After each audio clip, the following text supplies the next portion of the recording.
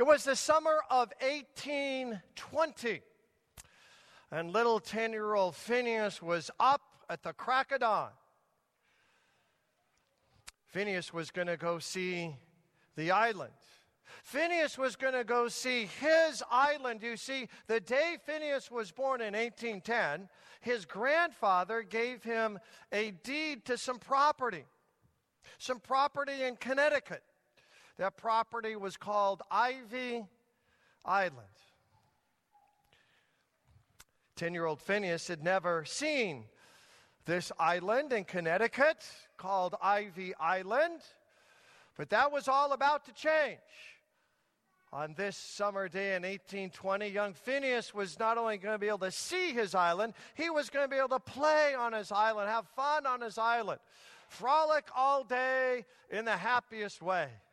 His parents were quick to remind him, not every child is born a landowner.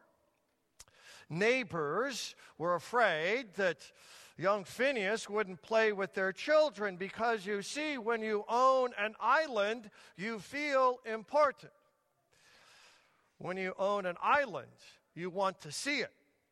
Phineas hadn't seen his, but that was all about to change on this grand summer day in 1820.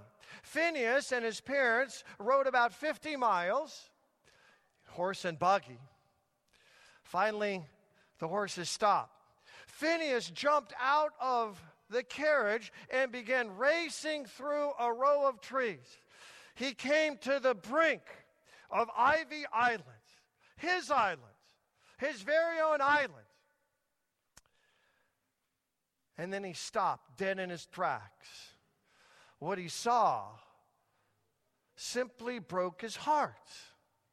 Ivy Island was 5 acres of snake-infested marshland. His grandfather said it was a great gift. It was worthless. His dad said, it's the best land in Connecticut. No, it wasn't. No, it wasn't. Can you imagine the trick that these adults played on a 10-year-old child? Young little Phineas. 4 words came into his heart, and he uttered these 4 words, 4 of the most hopeless words in the English language. As young Phineas looked at this 5-acre swampland infested by poisonous snakes, he stood there and said these 4 words, but I had hoped. Can you hear the anguish in the voice of a little 10-year-old child who'd been duped and fooled by no one less than his own family? But I had hoped. We're in the 3rd week of this sermon series on the Old Testament prophet Micah. Micah. Fierce judgment, final grace is what we're calling this sermon series. Micah, if you've been here, you remember that Micah lived toward the end of the 8th century BC, about 720 BC to be more exact. And Micah, if you know anything about the great 8th century in Israel, this is when prophets started writing books. And earlier in the 8th century, about 760 BC, a prophet named Amos, famous Amos, came along, and he wrote in chapter 9, verse 11 of his book, that God is going to resurrect and rebuild and restore and renew the fallen dynasty of David. That's famous Amos. After Amos came the great prince of the prophets, Isaiah. Isaiah says that God is going to restore the house of David with a child born of a virgin. That's Isaiah chapter 7, verse 14. And you will call him Emmanuel, which means God with us. Isaiah's not done talking about this child of the house and lineage of David. Isaiah says in 9, verse 5, it's a famous verse, right? Sounds like this in Hebrew, Pele Yoetz El Gabor Aviahad Sar Shalom, which means wonderful counselor, mighty God, everlasting Father, Prince of Peace. Wow. What a prophecy. So Amos comes along, followed by Isaiah, and then we have Hosea. Hosea says in the 2nd chapter of his book that God is going to delight in his people as a bridegroom delights in his bride. So imagine, you're the next prophet in line. You have followed the likes of famous Amos and Isaiah, the prince of the prophets, and Hosea. Wow, the people will be so renewed and restored and obedient and loving and kind and humble, right? Wrong. Dead wrong. Here are a couple verses from the book of Micah. Remember, it's just 7 chapters.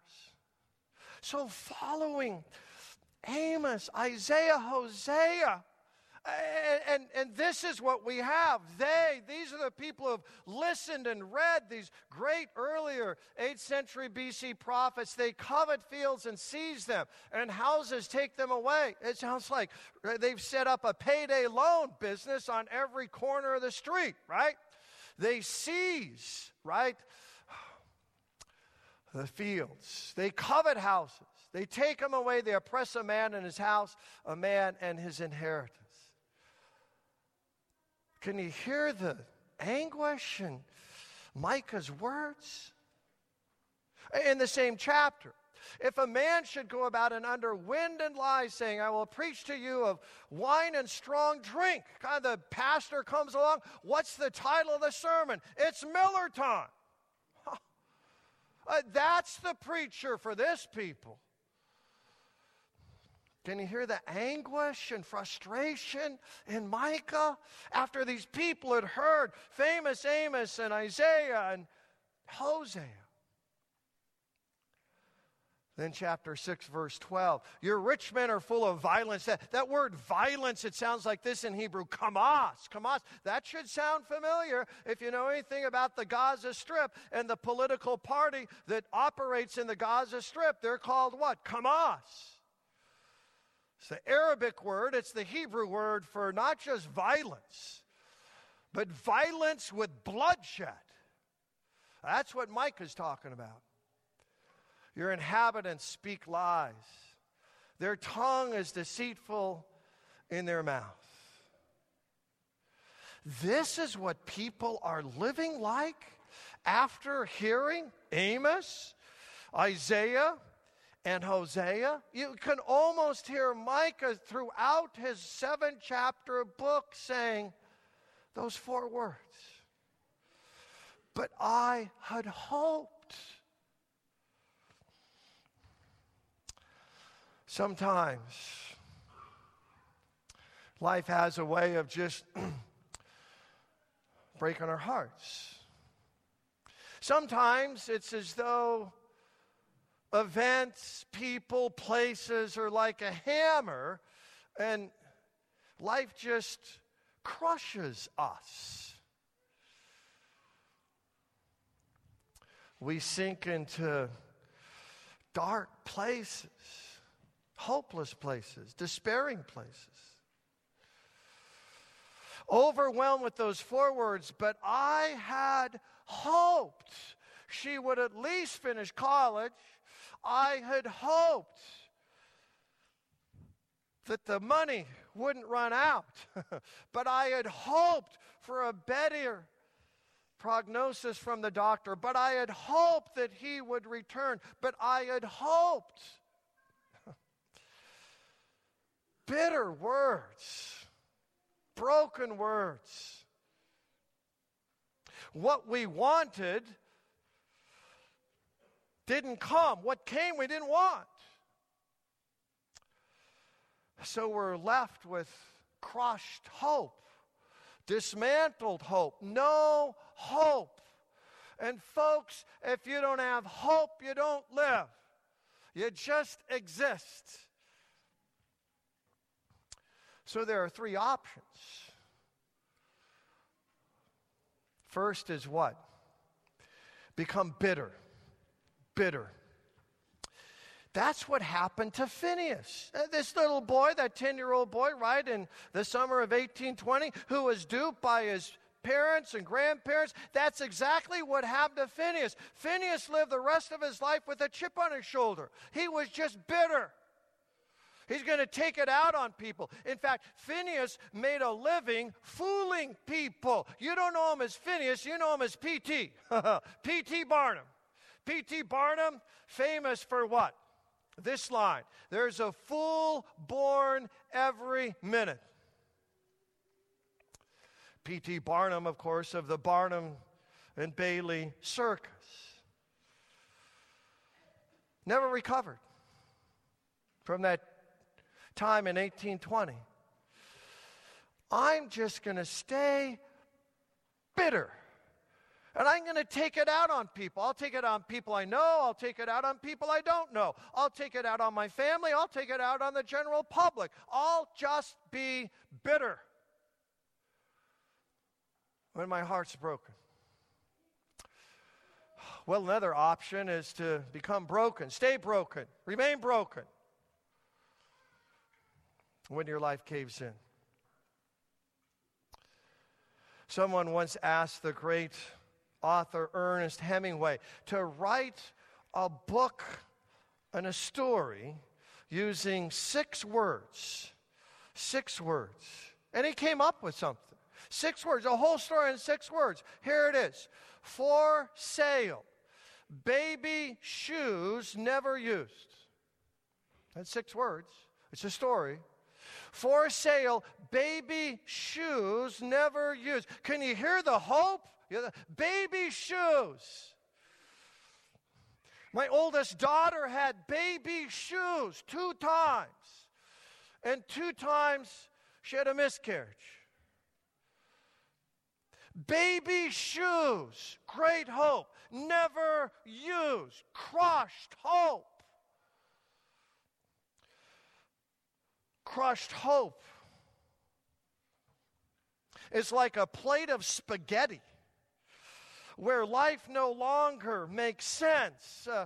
Things aren't all tidy and neat. It's just like a plate of spaghetti. Everything is twisted and in a chaotic mess. Become broken, stay broken. Let that broken heart define the rest of your life. For sale, baby shoes, never used.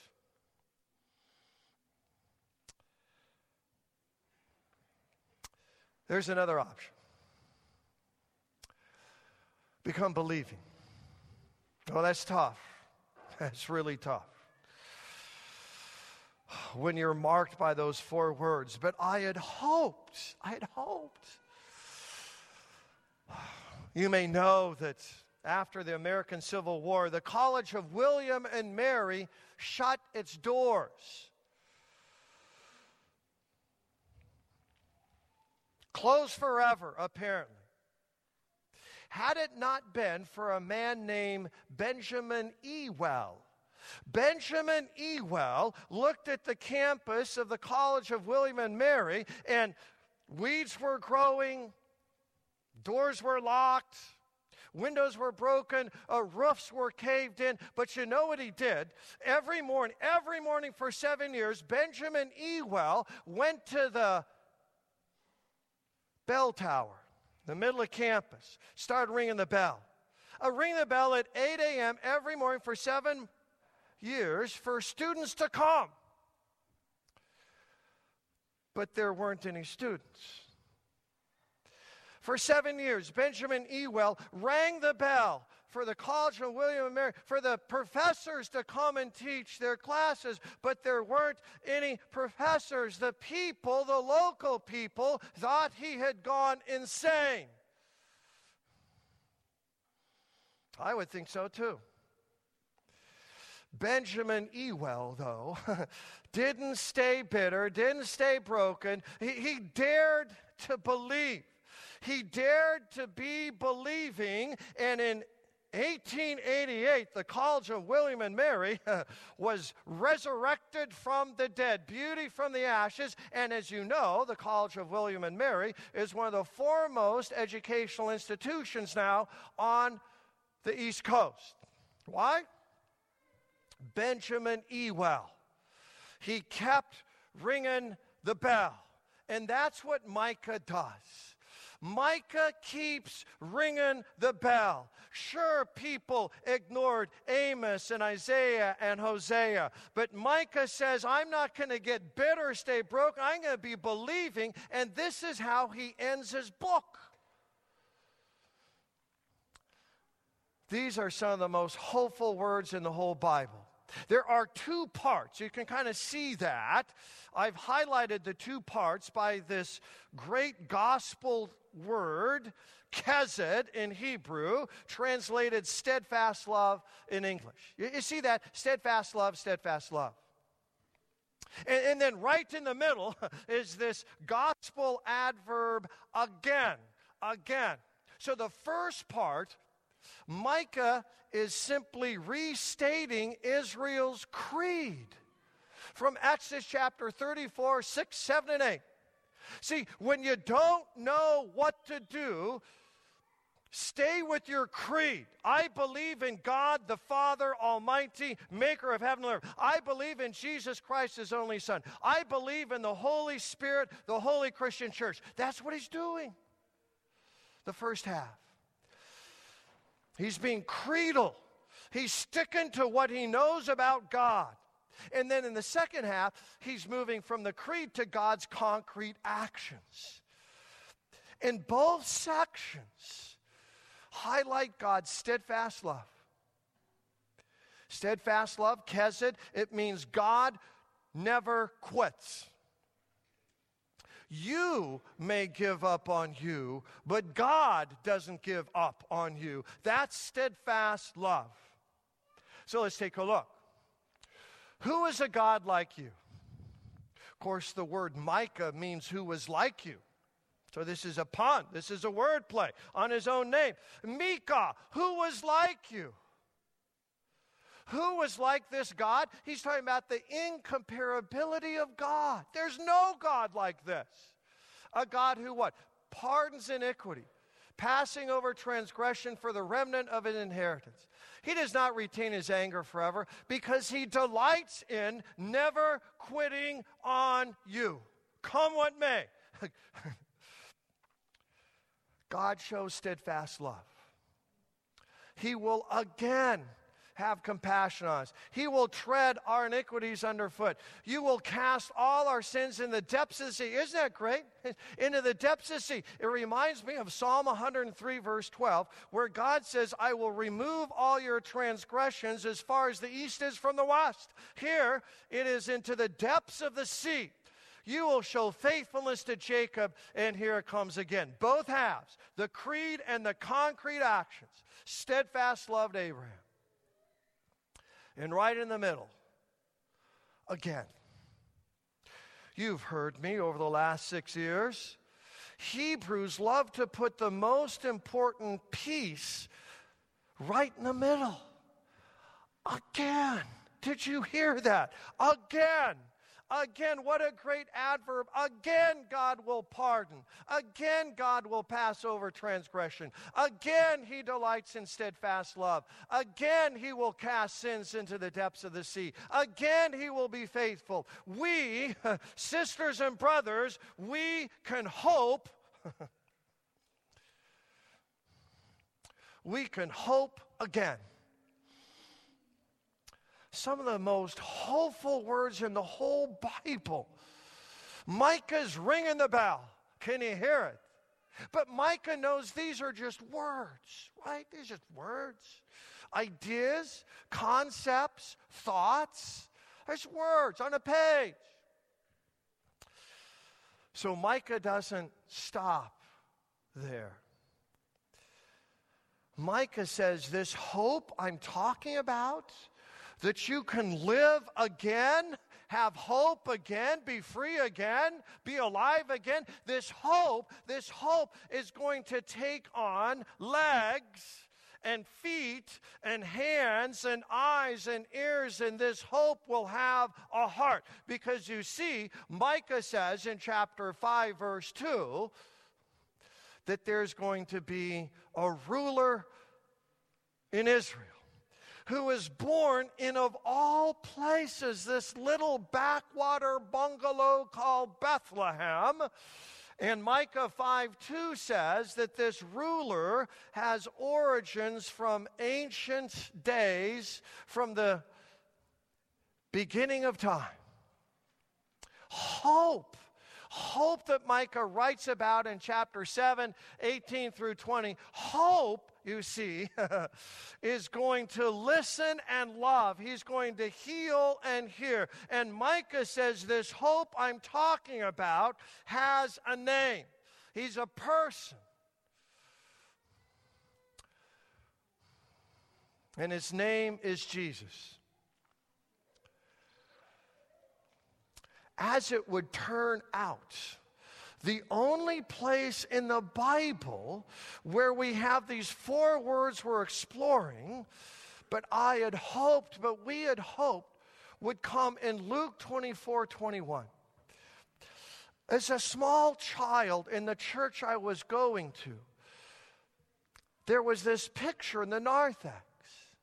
You've probably seen this. I've seen this since I was knee-high to a grasshopper. I didn't know what it meant.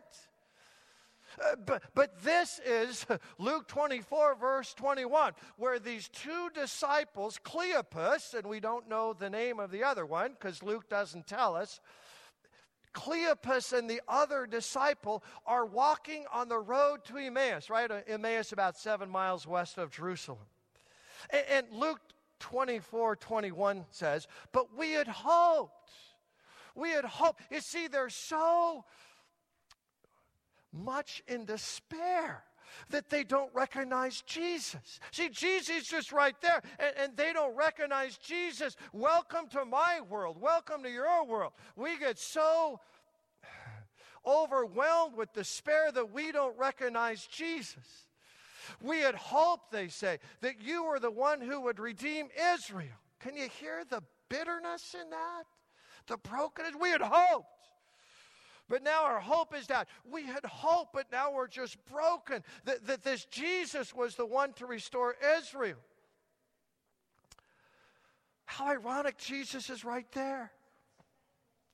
In their brokenness, in their pain, in their questions, Jesus is right there, and they don't recognize Jesus. So what does Jesus do? Belittle them, berate them, dismiss them, demean them, disdain them? No, no, no, no, and no. Luke 24 goes on to say that Jesus revealed himself to them in the Holy Scriptures and in the breaking of the bread, which is the Holy Supper, the Holy Communion. Imagine that. Jesus walks with us, and he reveals himself to us in the Bible. That's what we're doing right now. He reveals himself to us in the Lord's Supper. That's where God delivers living, defiant, and life-giving hope.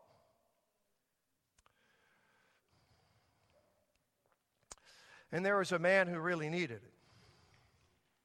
Here's a painting of him, the most famous painting. His name is Charles Wesley. Maybe you know something about Charles Wesley, right? He's the founder of the Methodist Church. Charles Wesley lived in the 18th century. He was ordained as an Anglican priest, but the church of his day rejected him so much that he set sail for America, and he landed in the great state of Georgia. Even there, Wesley's message was ignored, mocked, rejected. John Wesley was about to give up, really. But it was Christmas of 1738. And so John Wesley, instead of giving in to bitterness and brokenness, John Wesley, he became believing again. And you know what? He wrote a hymn. Christmas of 1738. John Wesley wrote a hymn. And the hymn is all about defiant, nevertheless, on the other hand, hope. Hope. And you know the hymn. Hark the herald angels sing. Glory to the newborn King. That's what we call hope. A defiant hope, a nevertheless hope. A hope that says, I will not give in, give up, or give out. And folks, hope has a name. Jesus. So we will sing with the angels. Glory to the newborn King. Let's stand and do that just now.